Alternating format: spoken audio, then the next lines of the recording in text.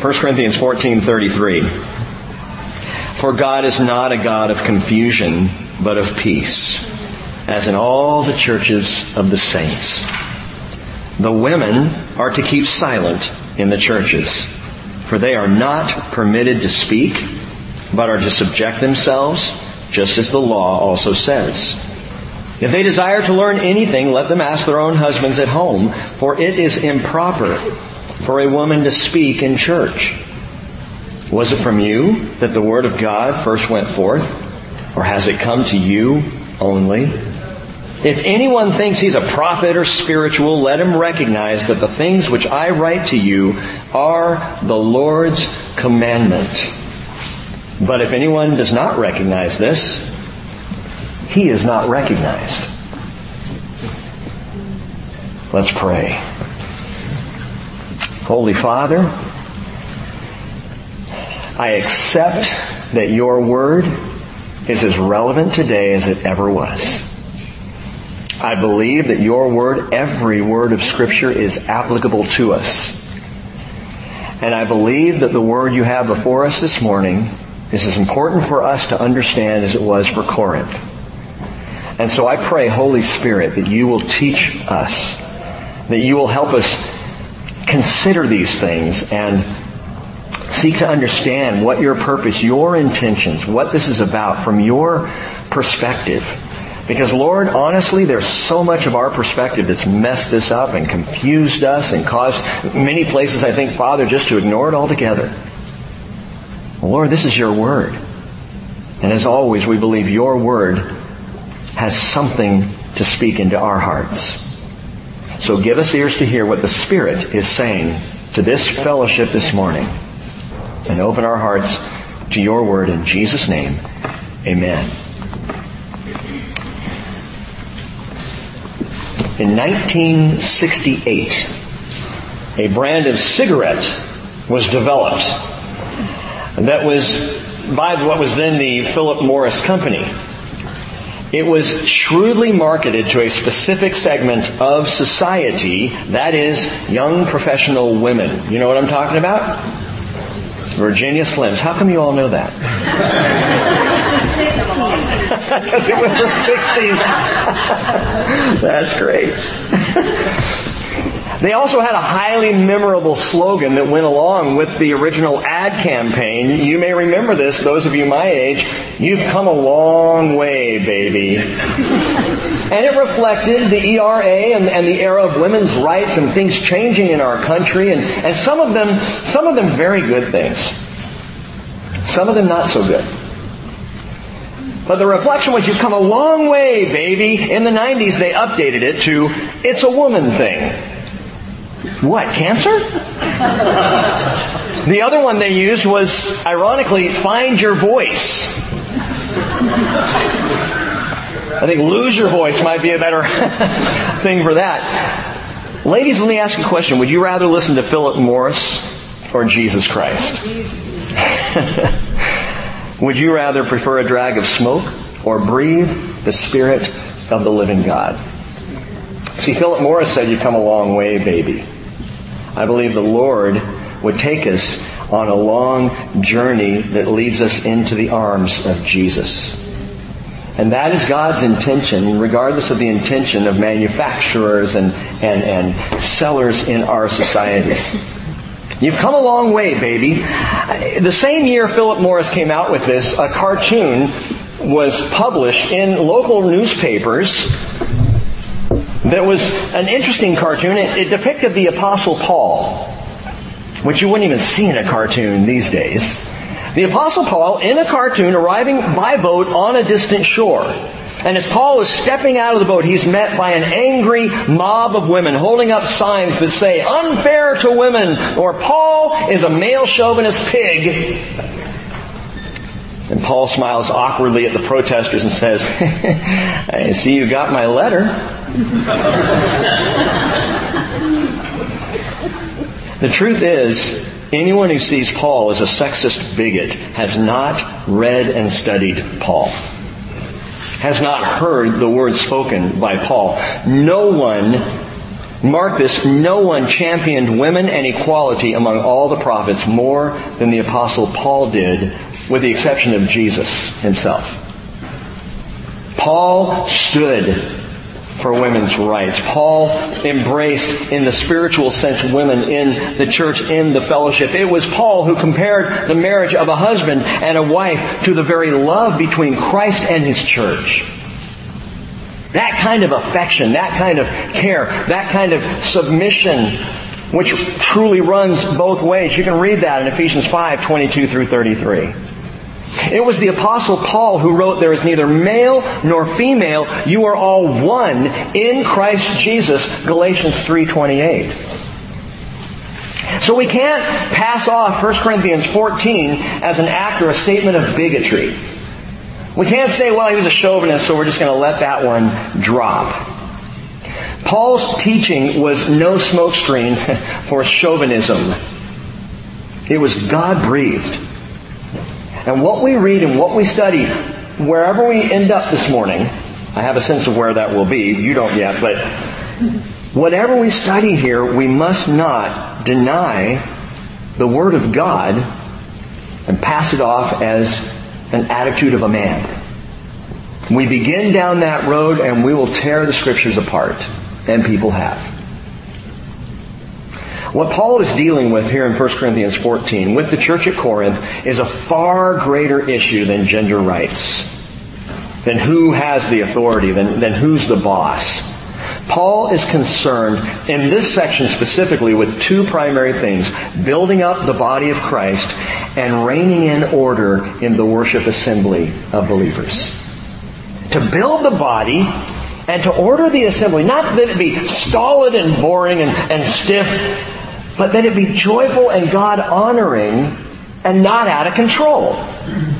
He desires that for the church because he knows that within the church, that's how the church is built up. As we gather together, we are strengthened in fellowship. We are strengthened by the presence of the God that we are here to honor. That's the concern. That's what he's talking about in this whole section. Really, chapter 11 all the way through chapter 14. And so in verse 33 he says, "For God is not of confusion, but of peace, as in all the churches of the saints. And I guarantee you, where there is confusion, it is not of the Lord." That is not how He works. He doesn't throw out esoteric phrases to confuse and twist people and make us all feel like we're out there. He is not a God of confusion, but of peace. I'm going to give you 3 things to note this morning. Just 3. And a whole lot of stuff in between. And the first one is very simply that in this passage, God is calming our worship. Note that. God is calming our worship. You see, Paul has already written that if no interpreter is present, anyone who speaks in a tongue must keep silent. Verse 28. He's also previously directed that prophets are not to run over one another, and that if someone else has a revelation, the others are to sit down and shut up, keep silent. Verse 30. That word, keep silent, used twice already and about to be used a third time, is the word in the Greek sigao. And sigao means to hold your tongue. It's a very clear word. Keep silent. Don't speak. Hold your peace. And I want to remind you all of something that we looked at Wednesday a little bit, and that is that silence is a godly, holy thing. One of the problems that we have in culture today is there is no silence. It's never quiet. You get in your car, what's the first thing you do? The hand goes to the radio. Or you're talking, or you're clamoring, or the TV's on. You go to work out at the gym. TV's everywhere. It's a constant cacophony of noise, and God is heard best in silence. I think if there was one thing the Lord might speak to us even here this morning, it would be, shh, quiet. The Hebrew equivalent word to sigao is chasa, which also means to keep silent, to be still, or literally hush. The children of Israel were there on the banks of the Red Sea. The sea raging before them, Pharaoh's army clamoring behind them, noise everywhere, and they were crying out. And they were freaking out. And they were calling to Moses, and they were crying to God. And God said through Moses to the people, Exodus 14:14, the Lord will fight for you while you keep silent. Hush. You know, parents, you get that when your kids are freaking out about something, and the first thing you've got to do, first matter of business, is calm down. Settle down. David is the one who does that for Cheryl and myself. He comes running into, I may have shared this, but this was like 2 years ago. I mean, he was 5 years old. Cheryl and I were having a denominational dispute, and as we're discussing in our own rather elevated way, David runs into the middle of us, holds out his hands and says, calm down, just everybody calm down. And we busted out laughing, and I don't even know what that dispute was about. Hush. Stop your clamoring. Habakkuk chapter 2 verse 20 says, the Lord is in His holy temple. Let all the earth chasah, keep silent before Him. I remind you that Paul has already taught us that not only are our individual bodies temples of the Holy Spirit, but we as the church are the temple of the Holy Spirit. And when the Lord is in His temple, we need to learn to keep silence. So ladies, before I even get to addressing women keeping silent in the church, understand silence is a sweet and holy thing, and allows us to hear from God. Maybe if we learned how to be silent, we'd hear Him a lot better. The last time we see the word silence used, sagao, in the Scriptures is right before God is about to unleash something awesome. Revelation chapter 8 verse 1, when the Lamb broke the seventh seal, there was silence in heaven for about a half an hour. You know, kind of the calm before the storm.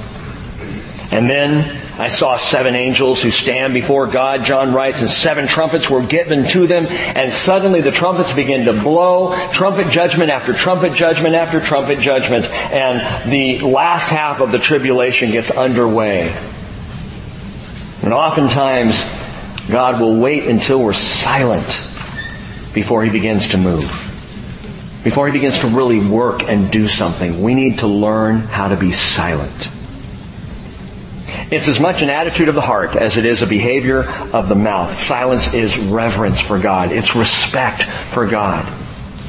Silence is honor, first to the Lord, and then honestly to each other. That the body of Christ might be built up, might be edified in love and in unity. God is calming our worship. Prophets are not to clash one with another. My word is more important than your word. And those praying in the Spirit are not to clamor one over another or all at the same time in some noisy, non-symphonic cacophony. And Paul then adds to that this admonition, verse 34, the women are to keep silent in the churches, for they are not permitted to speak, but are to subject themselves just as the law also says. And I read that, and my first thought is, thanks a lot, buddy. Appreciate that, Paul. Why did he have to write that? Prophets keeping silent, that's cool, because anybody can be a prophet. You know, and those praying in tongues, keeping silent, that's cool. Anybody can pray in tongues. So it's pretty much an admonition to everybody to chill out, to calm down, to settle down, and to allow God to be honored in worship. But now, he goes after that segment of society, our women, and says, ladies, sagao, hush, keep silent in the church. My friends, this is not Paul's opinion. It's not like in chapter 7 where Paul was making the statement, I say, and not the Lord, or I think it's a good idea that you do this. Here, he very clearly says, and I will point this out again before we're done, in verse 37, this is among the Lord's commandments for the church. Commandment? He also says this goes all the way back to Hebrew law. Law? Aren't we under grace? Can't we just go with grace and move on to chapter 15 and the resurrection, I'd love to. Law and commandment. You know what the Bible tells us? Psalm 19:7. The law of the Lord is perfect, restoring the soul. Anyone want their soul restored? The law of the Lord will do it. He says, Psalm 19 verse 8, the commandment of the Lord is pure, enlightening the eyes. You want to be able to see better? To see your way more clearly in this world? The law, the commandments. Well, I'll tell you what. One of the things that I love about being under grace is I can subscribe to the law because I've chosen to. I can listen to the commandments of God because they purify me. So how is this law? The women are to keep silent in the churches. They're not permitted to speak. They're to subject themselves just as the law also says. How's that law? You won't find it in the Mosaic Law, but you will find it in Torah. In fact, you need to go all the way back, and I believe what Paul is referring to here is Genesis 3, verse 16, where to the woman, God said, I will greatly multiply your pain in childbirth. In pain you will bring forth children. Yet your desire will be for your husband, and he will rule over you. Now in our culture, that sounds horrific.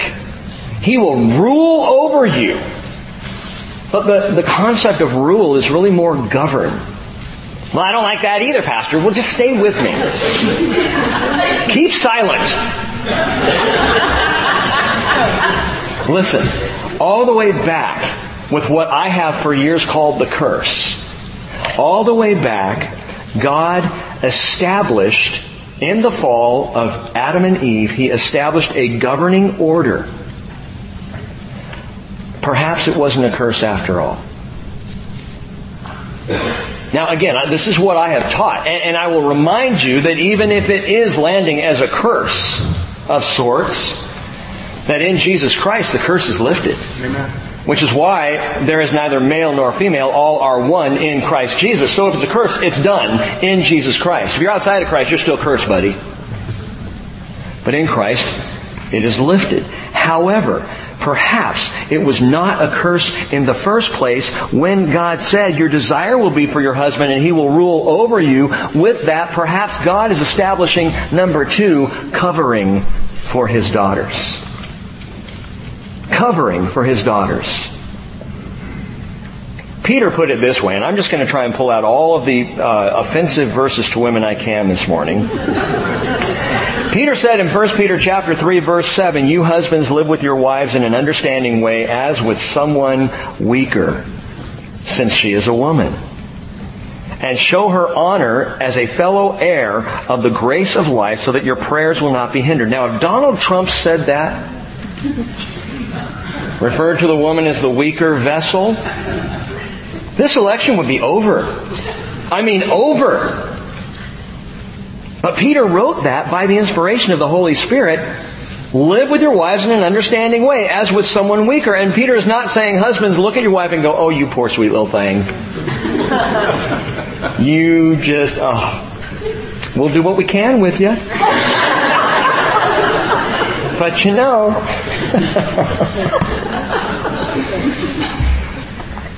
I love how one sister put it this morning. She said, when I read that, I hear that, God actually fashioned woman. He made man. He fashioned woman. And woman is like fine china. And she said that, and I'm thinking, so man, what is he, like a wooden beer stein? He's functional. She, on the other hand, Peter says something, don't miss this. Live with her in an understanding way as with someone weaker since she is a woman. And listen, show her honor as a fellow heir of the grace of life. Guess what? Women were not heirs. Ever. In ancient culture. You become an heir, a co-heir. Receiving your inheritance, ladies, just as the men do. Sons and daughters are all inheritors now. Amen. In Jesus Christ. So even as Peter recognizes physical differences between men and women, and understanding that husbands really need to show their wives, he also says, but don't forget, she's a fellow heir. And you need to show her respect and love and covering so that your prayers will not be hindered. Which almost implies that God is saying, you don't treat your wife well, I'm not going to listen to you. You take care of her. You cover her, men. Now, ladies, if that offends you at all, the idea of covering, I would ask you why. Do you not like the idea of having someone there to look out for you, to protect, to take care of? Well, I can take care of myself. Fine. In 21st century America, we have come a long way, baby. Jewish tradition understood the differences between men and women, recognized that. Yes, there has always been the tendency for man to lord it over, and that is as wrong as the other. I'll get there in just a moment too. But Jewish tradition accepted male and female differences and made arrangements for that, even in the synagogue system. In the larger synagogues, the women would sit in a balcony up above, and they could watch the service and see what's going on, but they had to be up above, and then the men were all on the floor where the action was. In smaller synagogues, the women would sit on one side of the synagogue and the men on the other side of the synagogue. And the whole idea was to cut down on and avoid distractions, keep the main thing, which was focus on God. That same mentality remains to this day. In fact, if you go to Israel, you go to the Kotel, the Western Wall. There is a barrier that separates the women's section from the men's section, and it is a big point of contention in Israel. You might be surprised to hear. There's an Israeli women's rights group called Neshot HaKotel, and they are arguing currently for an egalitarian place at the wall. That is a place where men or women can go, and there's no rabbinical oversight. Just either one can go and pray at the wall there in Jerusalem. And this has been called the most covered women's issue in the history of the Israeli media, which is really only 65, 66 years old, but still, this has been the big issue, whether women and men can pray together at the Western Wall in Jerusalem. But go back to Corinth. I share the synagogue setup because all indications are that's how the early church worshipped as well.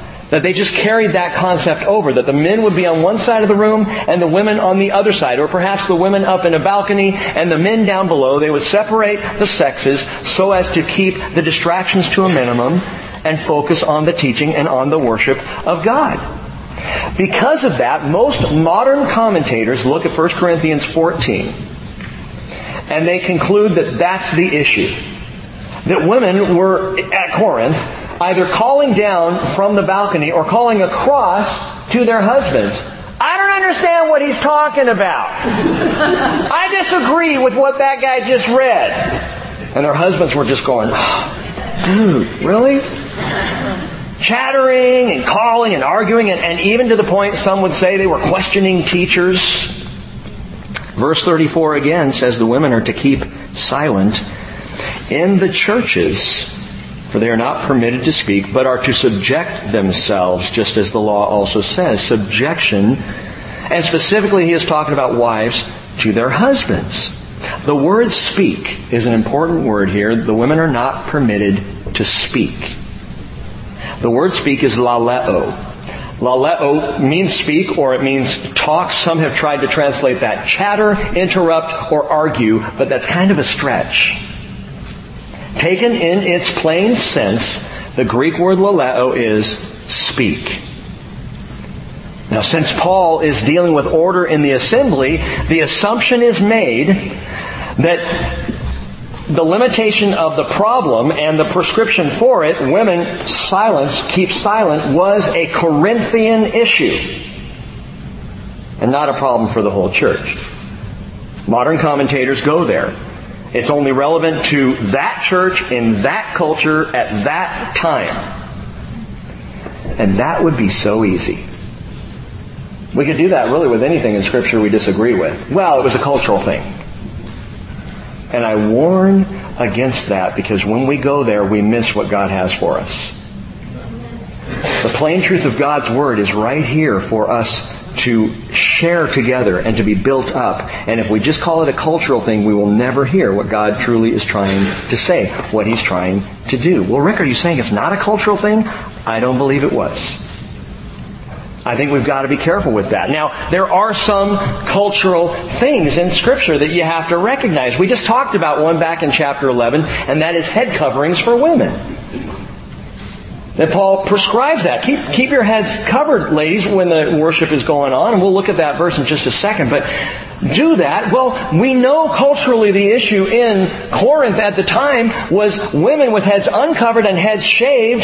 That was the look of the temple prostitute. And they would come down the mountain and into the city in the evening, and you knew who they were simply by their heads being uncovered and shaved. Well, culturally, if a woman walked into Walmart today, would everybody be offended or say, "Oh, there goes a prostitute"? She walks in there without her head covered. There's one. Oh, they're everywhere. No, that's a cultural issue. But you can't just snap a finger and make a verse go away because you think there's culture involved. We need to recognize the culture and then look for the truth that is in it for all of us. Another cultural thing. Greet one another with a holy kiss. Don't do it. We talked about that recently. Romans 16. Paul says, greet one another with a holy kiss. He'll do it again. I almost said greet one another with a homie kiss. That'd be funny. What's up, bro? Mwah. 1 Corinthians 16, he'll say the same thing. Greet one another with a holy kiss. Hey, there is a cultural relevance to that we can understand. And what he's talking about is show affection to each other. Love each other. You know, brothers give each other a hug. The kissing thing is that, whatever, that's cultural. But so there are those things. But we must not assign chunks of God's Word to the trash bin of irrelevant history. Oh, because that was Corinthian culture. What's interesting here to me is that Corinth-only cultural interpretation appears, exclusively in Bible commentaries after 1960. You don't see it before then. Now, I may have missed one, but Cheryl can tell you I have been poring over commentaries this last week, trying to see what the broader spectrum was, and it became clear that the older commentaries, 201, were in agreement with what this passage meant. Oh, really? What do they say? That the women are to keep silent in the churches. Commentaries written after 1960, and obviously influenced by where our culture has gone, have all manner of interpretations and different ways of discounting this or undermining it or watering it down or explaining it away. It's amazing the hoops that the post-1960 commentators go through to try and do that. And they'll look at verse 33. Read this with me. For God is not a God of confusion, but of peace, as in all the churches of the saints. Now, good Greek would probably put a period right after God is not a God of confusion, but of peace. That's a good summation of that paragraph, and it wraps things up very well. But the following phrase, as in all the churches of the saints, well, is that part of verse 33 or is it part of verse 34? It makes a difference in your reading. If it's part of verse 34, then it would read this way. For God is not a God of confusion, but of peace. As in all the churches of the saints, the women are to keep silent in the churches. Uh-oh. If I read it that way, suddenly this is not a Corinthian issue. This is an all-church issue. Paul is referring to all the churches, as in all the churches of the saints. This is a prescription for every church, not just Corinth. Interesting, again, the pre-1960s commentators all go with the first translation, and that is, God is not a God of confusion, but of peace, period. As in all the churches of the saints, the women are to keep silent in the churches. It's only later that we move the period and we divide it and we change it. And what's interesting to me, if you want to ask the question, is it verse 33 or is it verse 34? Where does the all the churches of the saints go? Are you with me here? It doesn't matter. Because Paul repeats it in verse 34 anyway. If you want to assign it to verse 33, that's great. Leave it right there. But in verse 34, he says the women are to keep silent in the churches, plural. In the ecclesias, not just in Corinth. So already we got to bust apart the notion that this was a Corinth problem and the prescription was limited to Corinth. Paul says, no, in all the churches, the women are to keep silent. The plain text indicates this was not a solution for Corinth only, but a standard of the early church.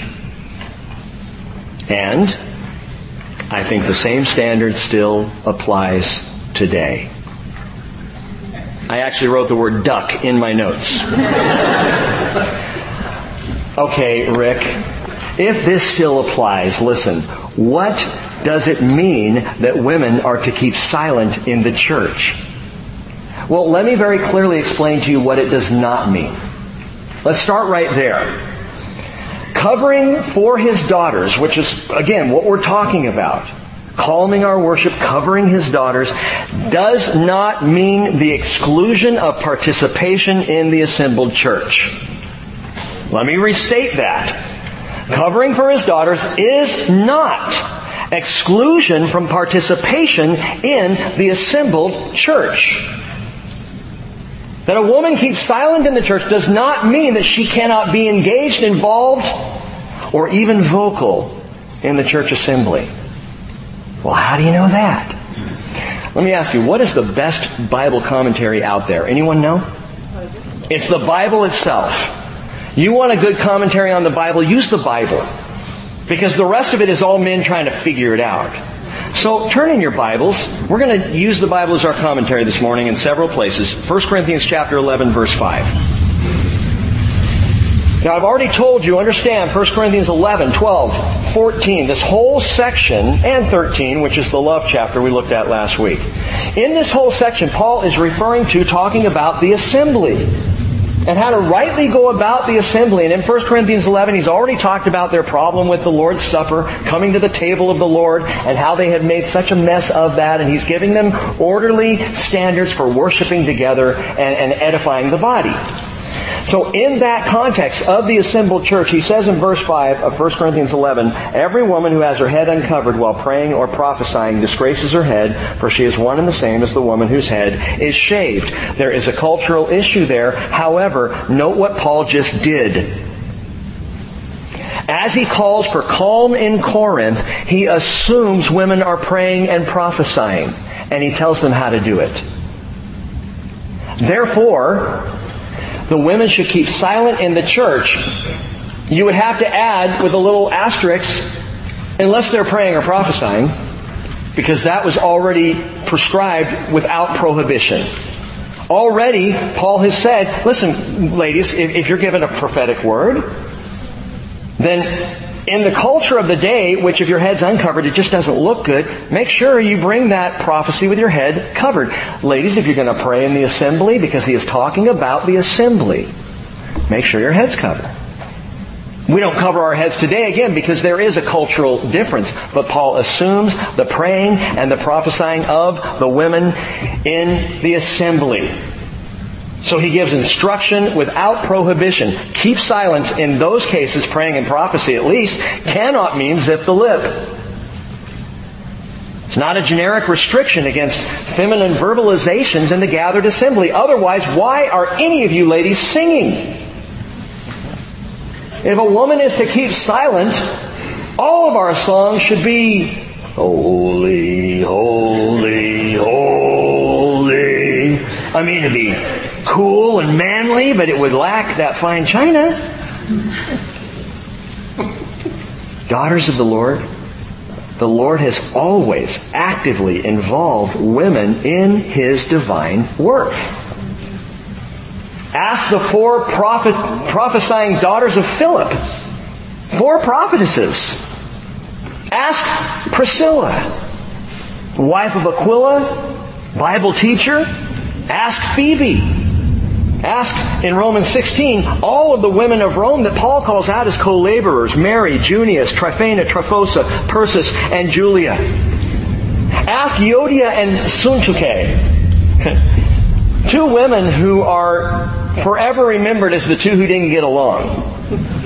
Philippians chapter, wouldn't you like to be one of those? Philippians chapter 4, verse 2, Paul says, I beg Euodia and Syntyche to get along. And that's forever in Philippians. I'm sure they're like thanking Paul for that. But you know what we often miss with those two ladies? Verse 3 of Philippians 4, which says, they are women who have shared my struggle in the gospel. So Paul had no problem working with men, with women, assigning different ones to different things, saying, let's get the gospel message out. Let's make sure the world hears about Jesus Christ. Go back before that. From a Jewish perspective, we see the prophetess Anna in the temple prophesying at the time of Jesus' baby dedication. Luke chapter 2, verse 36. The Old Testament scriptures also account a number of prophetesses. Miriam, Huldah, Isaiah's wife. Did you know the prophet Isaiah's wife was a prophetess? Isaiah chapter 8, verse 3 calls her a prophetess. Some have tried to deny that, saying, well, they just call her that because she's his wife. Well, no other wife of a prophet is called a prophetess. So we have those three ladies. The old rabbis, they include Sarah, Hannah, Abigail, and Esther on a list of 8 prophetesses. Now, those 4 are not specifically called prophetesses, but they spoke prophetically. So perhaps we could add them. But of course, then there's Deborah. Deborah's awesome. Deborah in Judges chapter 4. Let's go to that commentary. Judges chapter 4. Turn back in the Old Testament, back to the beginning. Genesis, Exodus, Leviticus, Numbers, Deuteronomy, Joshua, Judges. Turn to the book of Judges chapter 4. I've just got to show you something, partially because this story is so cool. Deborah is called both a prophetess and a judge of Israel, a deliverer. She was one of the judges. And we also get to meet in Judges chapter 4 another woman, a contemporary of Deborah's, not a prophetess, but she sure knew how to pin a man down. Verse 1. Then the sons of Israel did evil again in the sight of the Lord after Ehud died. Ehud was the prior judge. And the Lord sold them into the hand of Jabin, king of Canaan, who reigned in Hatzor. And the commander of his army was Sisera, who lived in Harosheth Hagoyim. And the sons of Israel cried to the Lord, for he had 900 iron chariots, and he oppressed the sons of Israel severely for 20 years. Now, Deborah, a prophetess, the wife of Lapidot, was judging Israel at that time. And she used to sit under the palm tree of Deborah between Ramah and Bethel in the hill country of Ephraim. And the sons of Israel came up to her for judgment. Now, she sent and summoned Barak, the son of Abinoam, from Kadesh Naphtali, and said to him, Behold, the Lord, the God of Israel, has commanded, Go and march to Mount Tabor, and take with you 10,000 men from the sons of Naphtali and from the sons of Zebulun. I will draw out to you Sisera, the commander of Jabin's army, with his chariots and his many troops, to the river Kishon. I will give him into your hands. So Deborah prophesies this to Barak. Barak says to her in verse 8, If you will go with me, then I will go. But if you will not go with me, I will not go. You could say that Barak was leading from behind. Verse 9. Verse 9, she said, I will surely go with you. Nevertheless, the honor shall not be yours on the journey that you are about to take, for the Lord will sell Sisera into the hands of a woman. Okay, Barak, you're not willing to step it up? You're not willing to take your rightful place? Okay. God's still going to get His work done, and it's going to be by more delicate hands than yours, my fellow beer mug. Verse 10. Well, then Deborah arose and went with Barak to Kadesh. Barak called Zebulun and Naphtali together to Kadesh. 10,000 men went up with him. Deborah also went with him. And they routed Sisera's army. Every last one. Wiped them all out. The Bible tells in the preceding, or the continuing words here, that every last one was wiped out except Sisera, who jumped off his chariot and ran away. Pick it up in verse 17. Sisera fled away on foot to the tent of Jael, the wife of Heber the Kenite, for there was peace between Jabin the king of Hatzor and the house of Heber the Kenite. Jael went out to meet Sisera and said to him, "Turn aside, my master, turn aside to me. Do not be afraid." And he turned aside to her into the tent, and she covered him with a rug. And he said to her, "Please give me a little water to drink. I'm thirsty." So she opened a bottle of milk and gave him a drink, and then she covered him. And he said to her, "Stand in the doorway of the tent, and it shall be if anyone comes and inquires of you and says, 'Is there anyone here?' you shall say no." But Jael, Heber's wife, took a tent peg and seized a hammer in her hand and went secretly to him and drove the peg into his temple, and it went through into the ground. Yeah! That's what I'm saying. And she was the biggest headache he ever had. For he was sound asleep and exhausted, so he died. Yeah, you think? Verse 22, and behold, as Barak pursued Sisera, Jael came out to meet him and said, "Come and I will show you the man whom you are seeking." And he entered with her, and behold, Sisera was lying dead with the tent peg in his temple. And so God got it done. And God did what God desired to do. And it's not just a cool adventure story here. God does not exclude women from participation. And the Lord will get the job done even when men abdicate their responsibility. Even when the men step back and don't do what they are called to do. God's going to get the job done. And here's the thing I want you to get this morning. He's calming worship. He is covering His daughters. And at the same time, in 1 Corinthians 14, God is calling up His sons. He is calling up His sons. Now, let's turn over to another Bible commentary. Go over to 1 Timothy. Far end of your Bible, go to the other side. 1 Timothy chapter 2. If we're going to deal with it, let's just deal with it all. 1 Timothy chapter 2.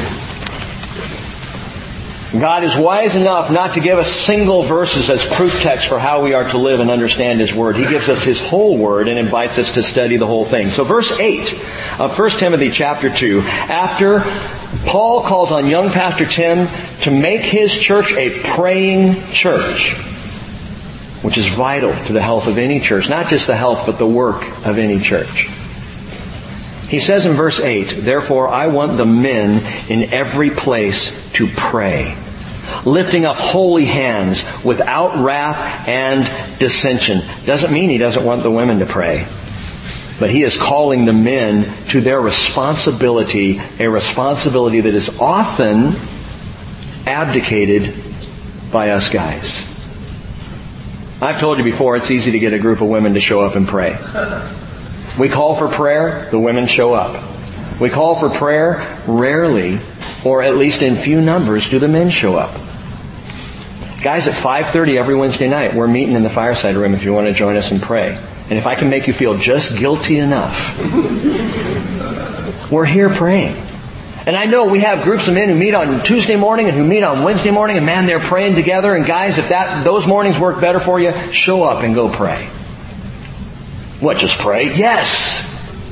Because we could use some fashioning after the Spirit of God. I want men in every place lifting up holy hands without wrath and dissension. See, we like wrath and dissension. Yeah!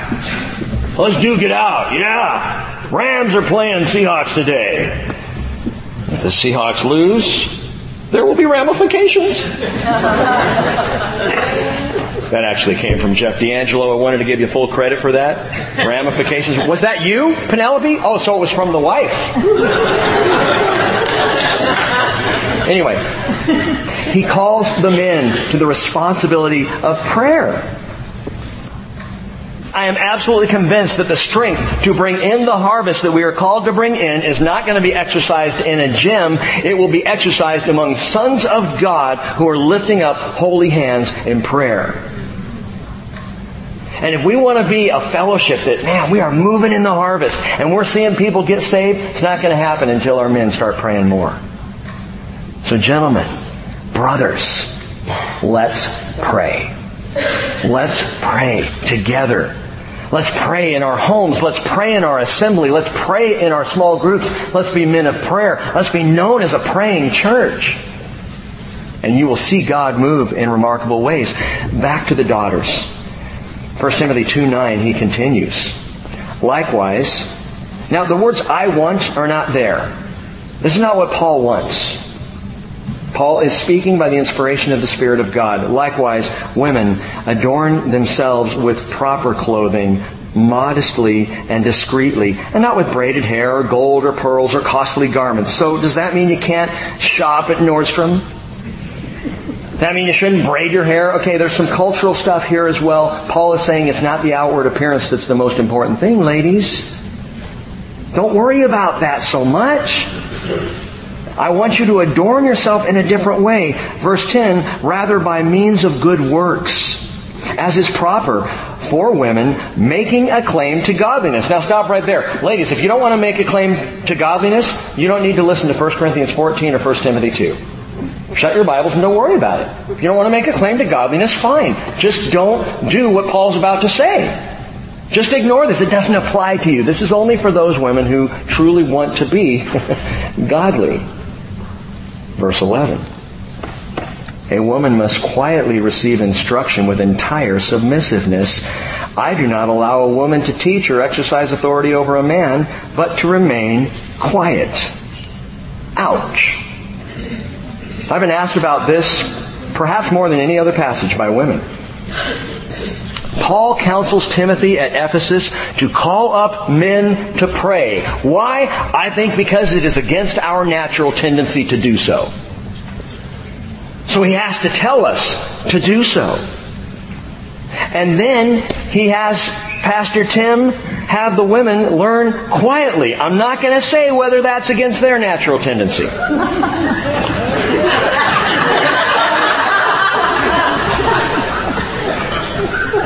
But again in verse 12,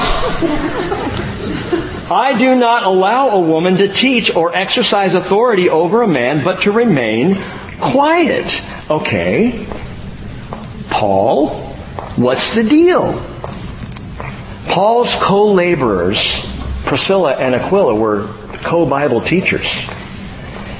Did not Priscilla teach a man? She did. I mean, if you're not sure what the answer is, then Priscilla and Aquila both. Acts chapter 18 verse 26 tells us that Apollos began to speak out boldly in the synagogue, but when Priscilla and Aquila heard him, they took him aside and explained to him the way of God more accurately. I would call that teaching. And there is nothing in Scripture that says she was wrong to do it. In fact, Priscilla, along with her husband Aquila, is highlighted as one of the true champions of faith in the first century church. I told you this when we studied Acts, and I love it.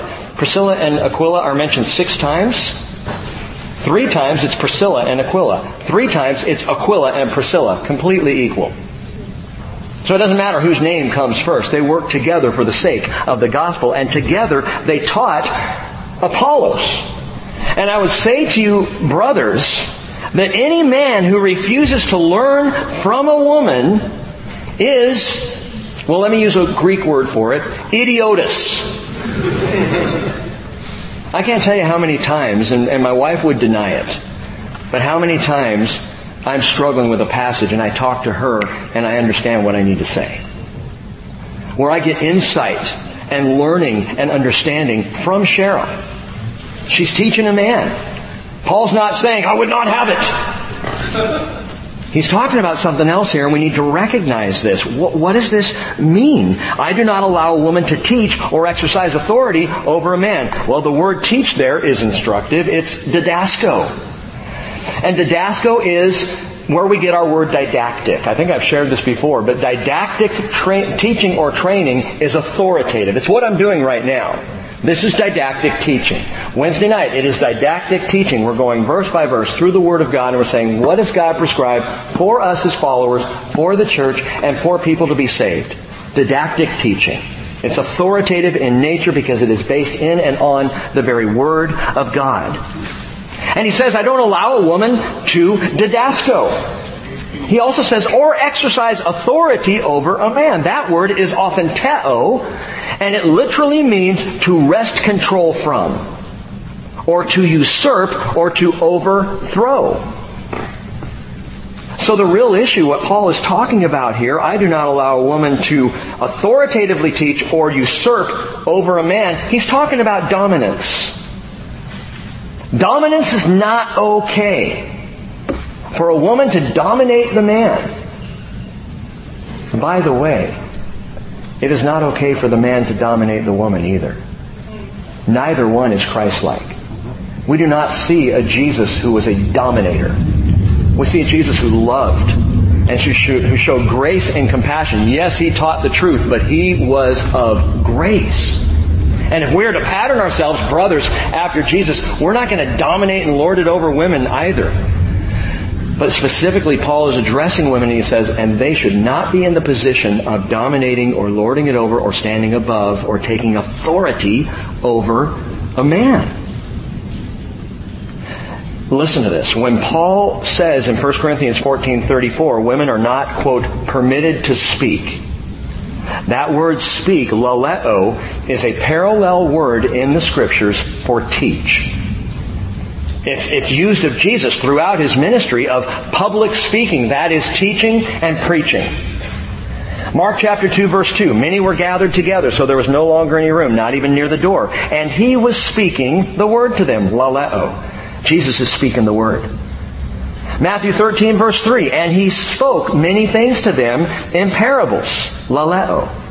All these things Jesus spoke to the crowds in parables. Any question as to whether or not Jesus speaking was authoritative?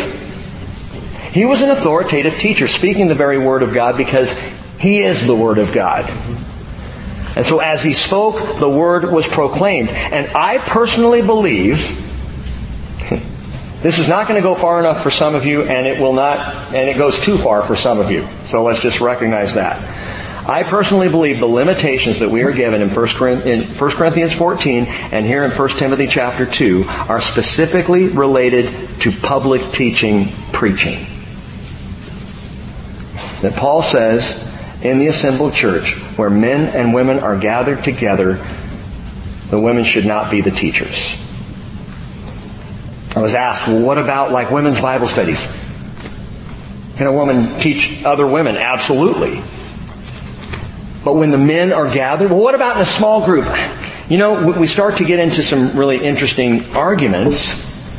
We're talking about where the authoritative word is being taught and preached and shared. Well, what, because men are just better at it? I don't think so. Not at all. I can tell you this much, that if the limitations are, as I understand, that is the preaching of the Word of God, that it does not include, keeping silent does not include praying, singing, prophesying, or moving in the other operations of the Spirit as directed by Paul in 1 Corinthians 12. That's for men and women together. There is one limitation that seems clear in Scripture, and that is the preaching of God's Word. Well, that's easy for you, Rick. You're a man. I understand that, but I'm not the one who wrote this. So why then, if that's the case, why put limitations on a woman preaching? Keep going. Verse 13 in 1 Timothy 2. For it was Adam who was first created, and then Eve. And it was not Adam who was deceived, but the woman being deceived fell into transgression. Listen, this is huge. Don't read into it cultural attitudes that says women are not treated fairly and therefore this is not fair. Set that aside if you can for a moment. And listen to what Paul says. I don't have women in the position of teaching in the assembly because the woman was deceived. Okay, but that was Eve and that's not me, Pastor. Stay with me on this. Spirituality is the natural desire of women. So much more so than men. Ladies, let me ask you a question. How many of you, show of hands, deeply desire godliness? Spirituality, spiritual things, man, that has to be developed in the heart of a man. It takes time to get there because our first inclination is fix it, get it done, do something. Whatever you do something. Women are far more adept at spiritual things. And I am speaking as one who has been in ministry 27 years, and I've watched it over and over. If you call for a prayer meeting, the women will be there.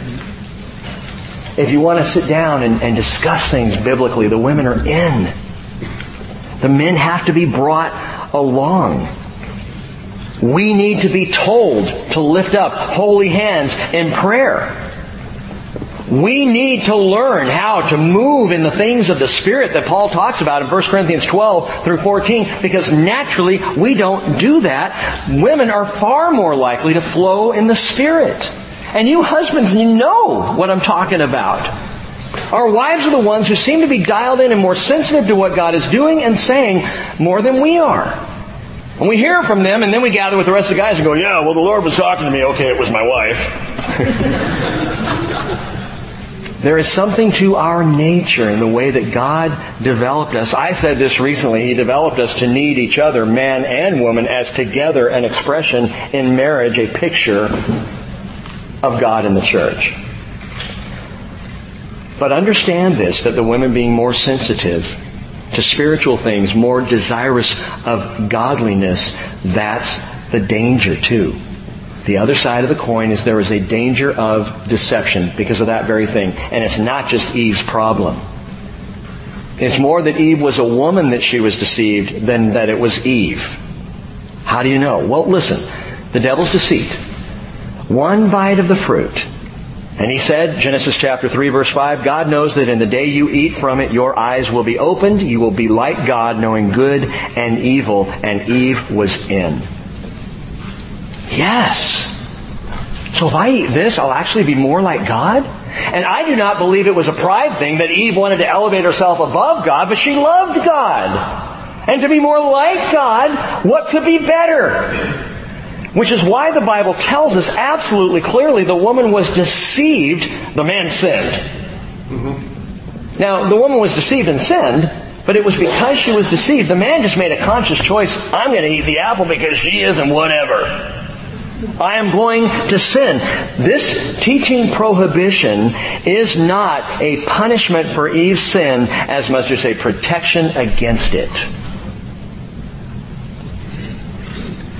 I am going to protect you from this, daughters, God would say.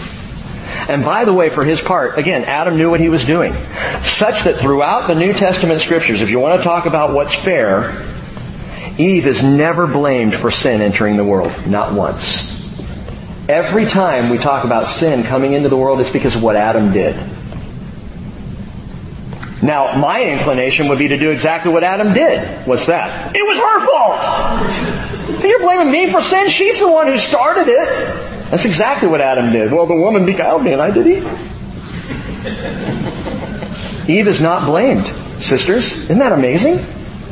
The only thing, we see Eve mentioned twice in the New Testament, and in both situations, she was deceived. That's the reference. Not that she barreled headlong into sin. Adam did that. Romans 5:14, nevertheless, death reigned from Adam until Moses, even over all those who had not sinned in the likeness of the offense of Adam, which means you don't have to sin like Adam. You're going to sin, and that's the deal. The other thing I think is what a shame Adam wasn't there. Where was Adam when Eve was deceived? I mean, was he off watching a game? Notice what the devil did. He finds Eve and he comes to her and the conversation is with her alone. And Adam is not there. And from that point forward, God says, your desire will be for your husband. He will govern you.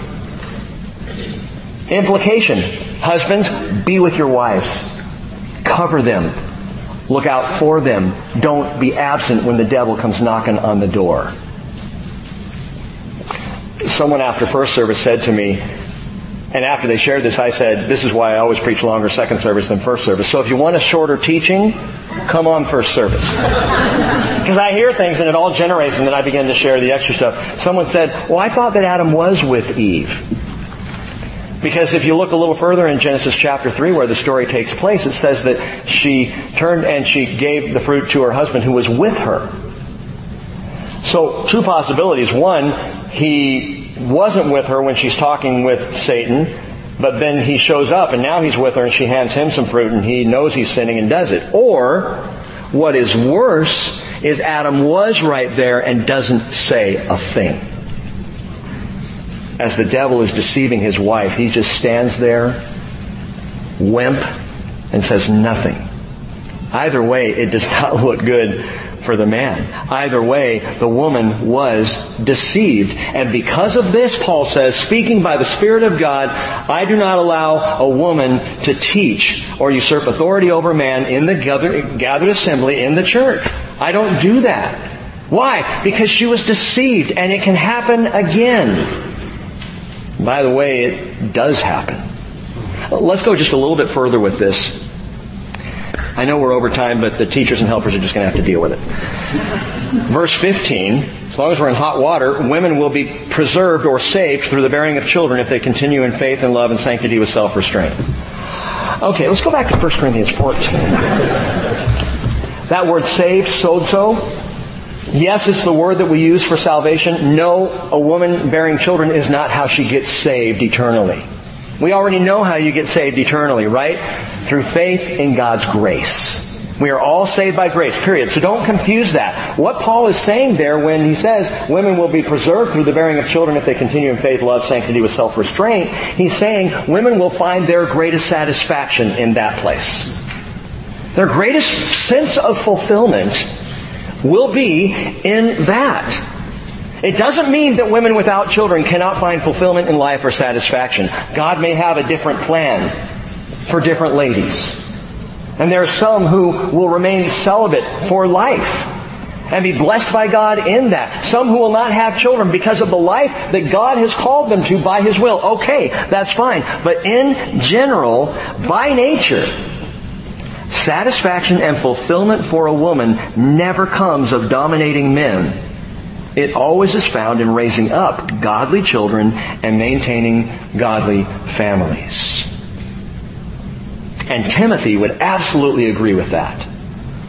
Timothy receiving that letter from Paul. Hey, 2 Timothy chapter 2 verse 5, Paul says, "For I am mindful of the sincere faith within you, Timothy, which first dwelt in your grandmother Lois and in your mother Eunice, and I am sure that it is in you as well." Yeah, but Rick, that is still so old school. That's just not where we're at today. It's an archaic mentality. You are out of step with our times. Quickly, turn over to 2 Timothy chapter 3, verse 1, which says, "Realize this, that in the last days, difficult times will come." Okay, so understand, what Paul's about to say applies to right now. This is not creation. This is not in the garden with Adam and Eve. This is right now. Difficult times will come. "For men will be lovers of self, lovers of money, boastful, arrogant, revilers, disobedient to parents, ungrateful, unholy, unloving, irreconcilable, malicious gossips, without self-control, brutal, haters of good, treacherous, reckless, conceited, lovers of pleasure rather than lovers of God." Who will be that way? It says men. And then it goes on and says, "Holding to a form of godliness, although they have denied its power.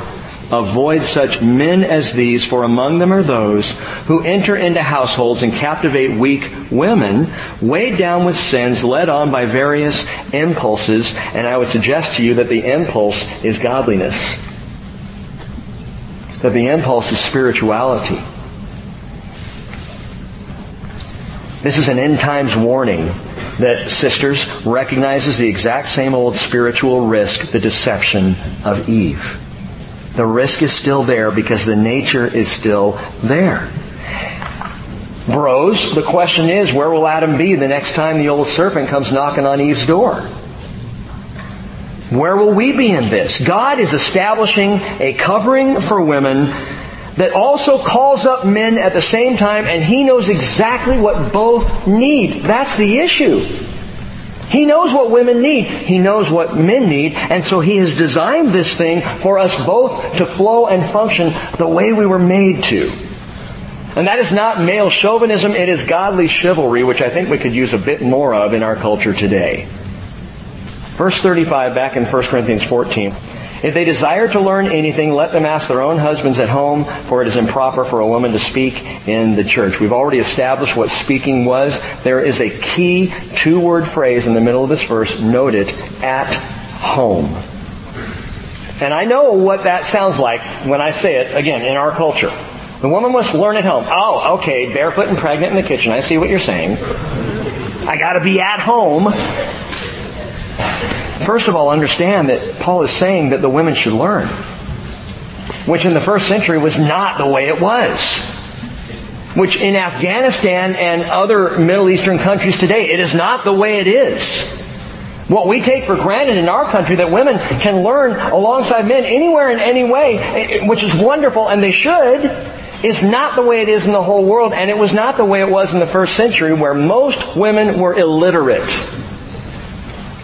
And Paul says, hey, they should ask their husbands. They should be instructed. They should mature in faith and in the knowledge of the Word of God. And that was always the pattern in Judaism too.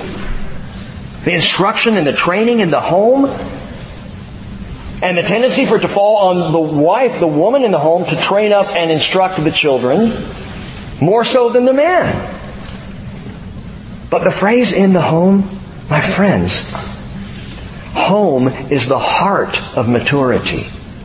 The home is where God designed for most of it to happen. For women, for children, and for men as well. And what has our culture done but ripped us out of the home? So that men are off this way and women are off this way and kids are latchkey kids, which was a concept that did not exist before the Second World War. There was no such thing as latchkey kids, kids who show up at home with their own key to the house because mom and dad aren't going to be there till 5 or 6 or 7 at night. It's not the way it was. God is covering His daughters. He is calling up His sons. And back on you guys, what happens when a husband is asked biblical questions at home? He must either know the Word or at least consider his own biblical illiteracy and repent.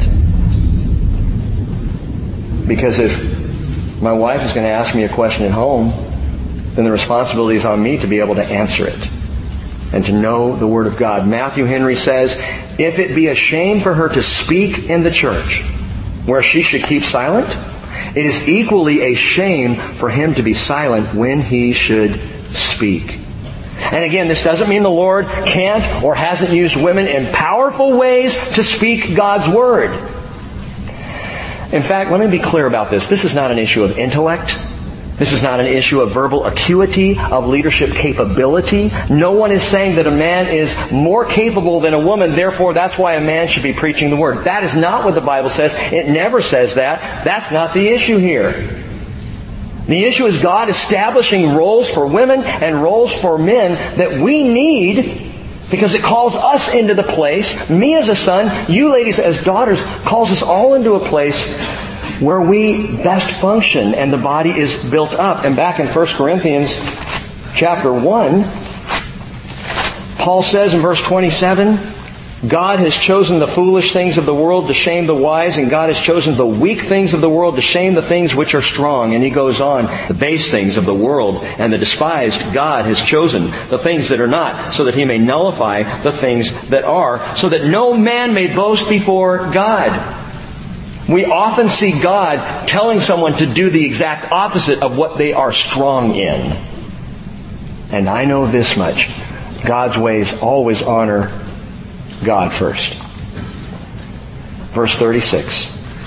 Paul says, was it from you that the Word of God first went forth, or has it come from you only? If anyone thinks he's a prophet or spiritual, let him recognize that the things which I write to you are the Lord's commandment. And verse 38, but if anyone does not recognize this, he is not recognized. That is a heavy, stern, serious pronouncement. You want to ignore God's Word? You're ignored. You don't want to recognize what God is prescribing here? You will not be recognized. But let me ask you this. In rejecting the plain teaching of God's Word, would we actually be failing to recognize Him? If we were to argue against God's Word by our own civil rights, based on our own societal norms, based on our changing culture, then are we failing to recognize His heart for all sons and daughters? To establish calm, peace in our worship. To cover His daughters with grace and affection. And to call up His sons. This is not about male or female privilege. It is about the worshipful recognition of God as Father. Consider Jesus, who, although He existed in the form of God, did not regard equality with God a thing to be grasped, but emptied Himself, taking the form of a bondservant, being made in the likeness of men, being found in appearance as a man, He humbled Himself by becoming obedient to the point of death, even death on a cross. Jesus disregarded equality. He said, I don't need to be equal. I just need to honor my Father. And for us as sons and daughters this morning, how are we honoring our Father? And I pray, Father, that what we sense from this is not anything that would divide sons and daughters, but cause us all to feel the compassionate grace of our Father who knows best and who loves most. As we come to the cross this morning, we do so setting aside our will for yours. In Jesus' name, amen. So remarkable to me, as Jesus hung on the cross, that heart of covering that God has always had for His daughters, we see on the cross, don't we? As He hung there, He looked down, He saw His mother, Mary, and He saw the disciple whom Jesus loved, John, standing off to the side, and He says, woman, behold your son, son, behold your mother. Even on the cross, Jesus wanted to make sure Mary was covered. And I believe that's God's heart for you, sisters. I believe it's God's heart for you, brothers, to seek to be like Jesus in your relationship to your wives, to mothers, to sisters, to daughters. And that together we reflect, not independently and not individually, but together we as men and women reflect the very nature of God in our fellowship. Please come forward. There will be people at the tables. I'll be up front. And let's share a time of ministry and koinonia together now as we sing.